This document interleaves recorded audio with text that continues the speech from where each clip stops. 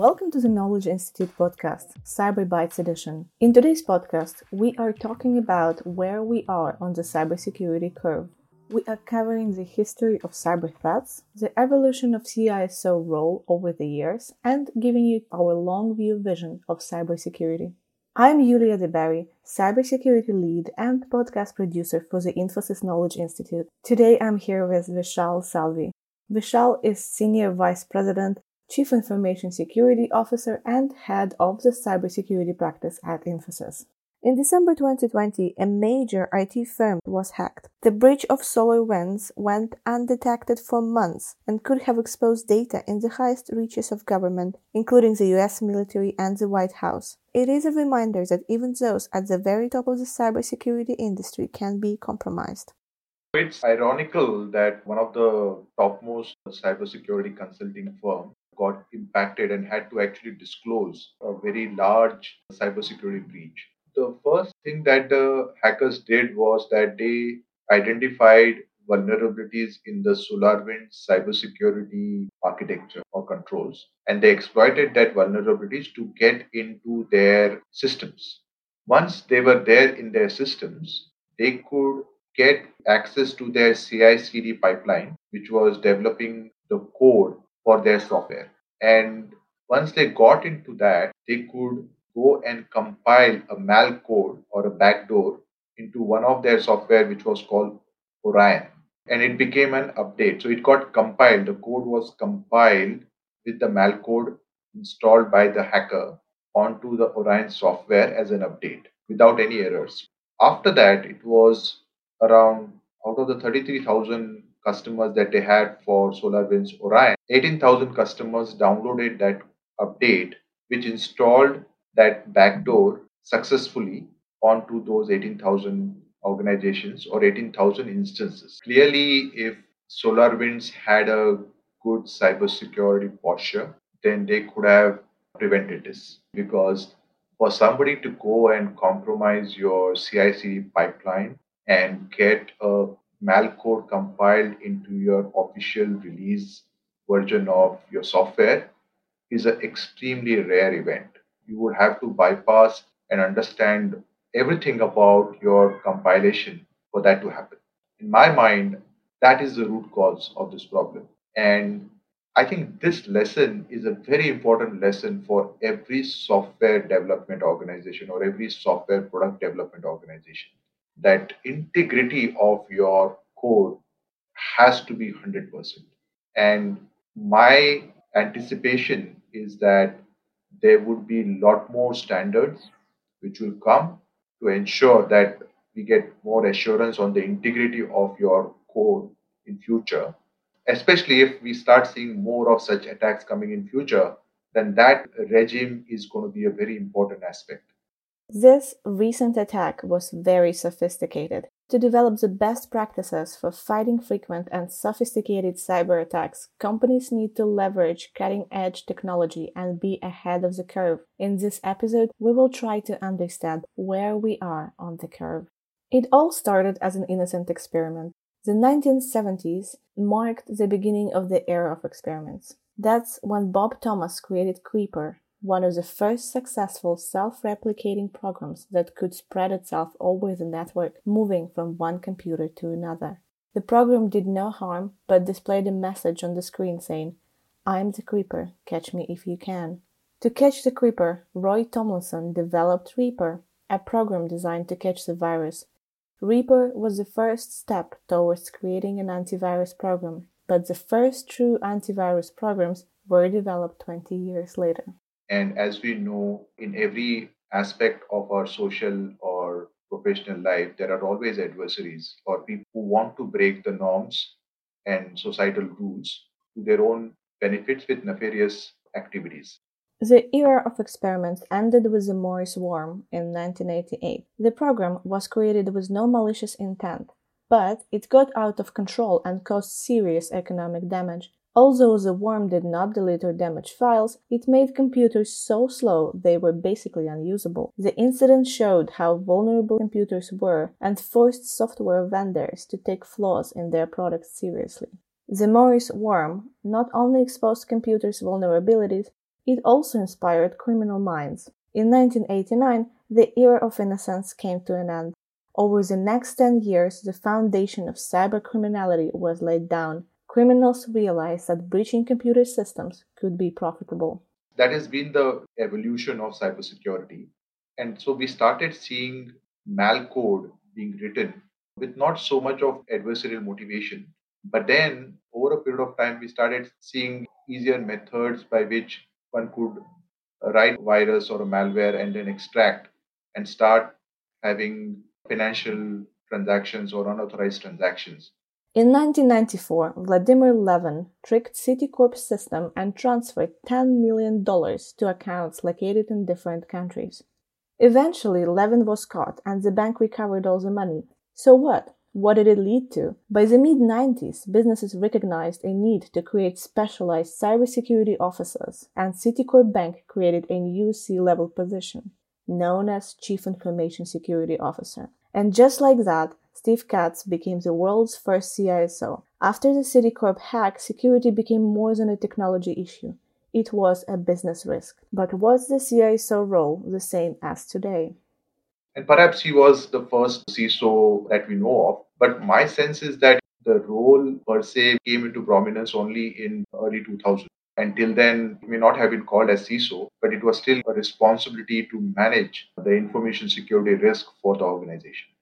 So back in 1990, this was not a well-defined role at all. And I almost got into cybersecurity by accident and not by design. And that is the case with most of my colleagues during that time. So initially, it was a part of the IT operations. It was called IT security. And then I think the role has evolved. It started transforming into a leadership, mid-management and leadership role in 2000s. By 2000, the internet had spread massively throughout the world. Hackers started to target servers and public websites. They quickly learned how to exploit internet vulnerabilities and do more damage. Attackers could infect PCs, steal information, send spam, create phishing pages, and direct an entire network of computers to launch DDoS attacks. During the internet era, the number of known computer worms circulating around the internet has spread exponentially. By the mid-2000s, there were more than 1 million. Frequent attacks made companies reconsider their security priorities and recognize cyber attacks as a major corporate issue. In 2004, the global cybersecurity market was worth $3.5 billion. In the mid-2000s, cyber threats became political as governments realized that digital attacks can be used for spying purposes and cause physical disruption. Cybercriminals started to target states, cities, and critical infrastructure. This impacted national security and cost businesses millions of dollars. During this era, the first state-sponsored cyber gangs were formed. It also became evident that any country with a sufficiently well-developed network infrastructure is vulnerable to cyber threats. But why businesses should care about all these geopolitical tensions?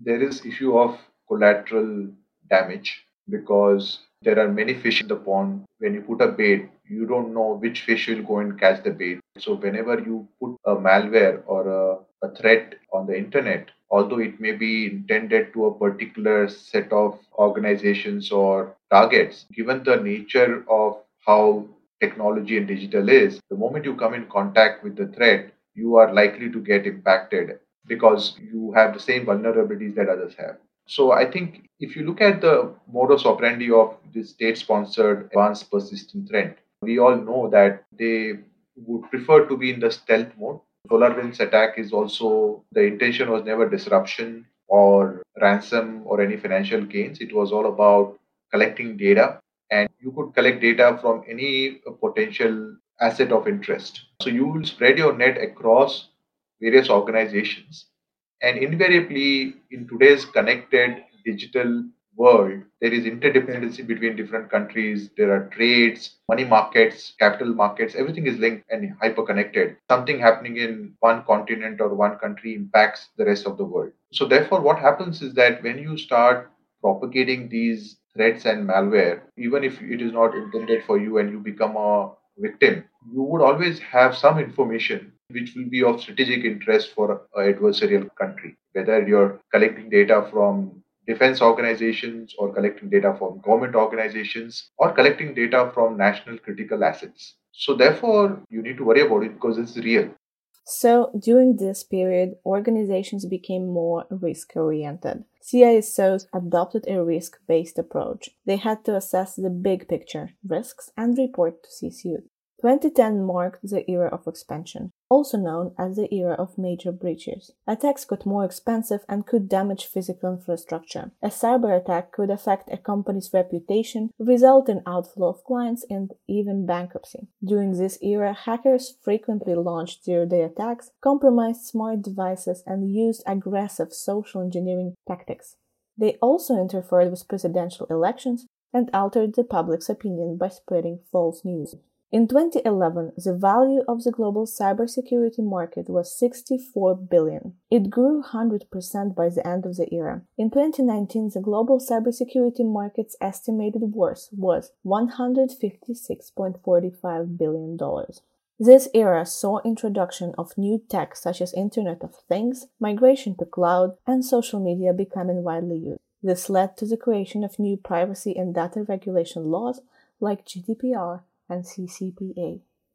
The interesting aspect of cybersecurity has been that it has been a gradual change. In a certain way, it has been a cat and mouse game. There has been a massive adoption of digital, especially if you look at in the last 2, 3 years when we're talking about cloud, we talk about dispersion of data, we talk about inversion of the data centers into cloud and endpoints.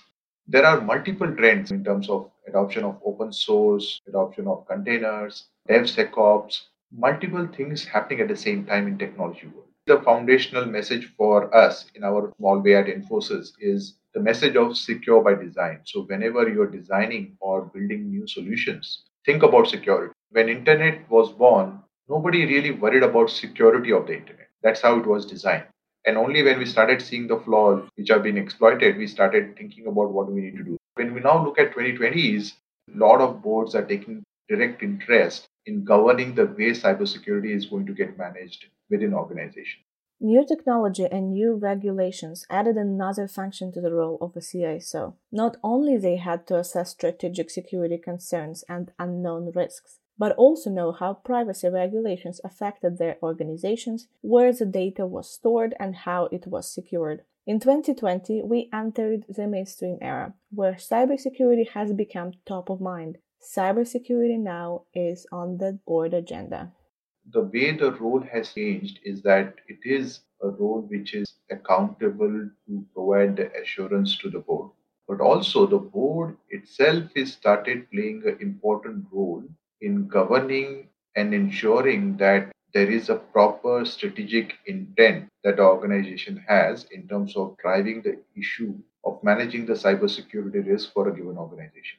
50% of the boards are directly taking responsibility right now of the cause of cybersecurity. And I think that percentage is going to grow rapidly and it's going to become 100% in the next year to 18 months.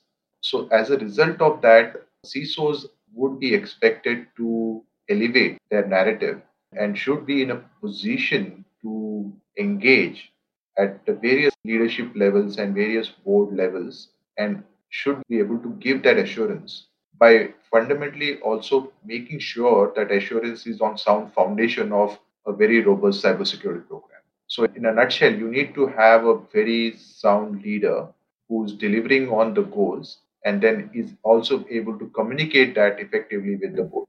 CISOs play a crucial role in organizations. Since mid-90s, their role has evolved from mainly being IT security administration to multifold, complex C-level position. They have a multifunction where they need to understand cutting-edge technology, regulations, and privacy laws, assess risks, and have board conversations.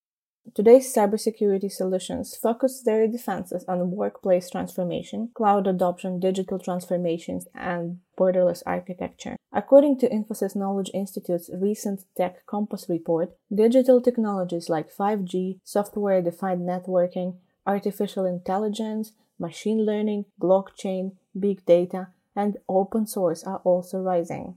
The global cybersecurity market is rapidly growing and it is projected to reach $326.4 billion by 2027, according to Grandview Research. So, what can we learn from the history? Will we face more cyber attacks? And what is the future of cybersecurity? If I have to just put a crystal ball and gaze in terms of what can we expect in future, it has to be looked at from the context of where we are. And we know, for example, the internet as we know it will continue to exist because I don't see there is any alternative. In fact, if you see, internet has become more robust, more stable, and more reliable than even your corporate connectivity models. That is the reason why we are able to effectively communicate and be hyper productive in the times when most of the people are working from home. So about the resilience of internet, the adoption of digital, and the fact that we have always seen a high frequency of attacks happening every year on year, it is fair to expect that this problem is only going to grow and become more and more mainstream as we go in the future. And so the world of cybersecurity and professionals will continue to exist for at least 2 to 3 decades, like we have seen in the last 4 decades. And we have always looked at any adversities and any crisis which had come our way. We have found out a way to navigate through that, whether it is COVID or pandemic. I think the future is not very bleak. If it gets worse, eventually it will get better because that is what history has taught us. And so I think we will not allow it to go out of control. But at the same time, the situation as it is right now, it's a problem and it needs to be managed. So it's very difficult to say whether the number of breaches can come down or we can have this problem completely under control because there are a lot of things that has to happen for that to be in place. So if we want to really solve this problem, one is we need to fundamentally resolve the way in which we are able to connect, which means right now there is a big air gap between a human and a computer. And that air gap is a big problem. Attribution is very difficult and so on and so forth. So that's number one.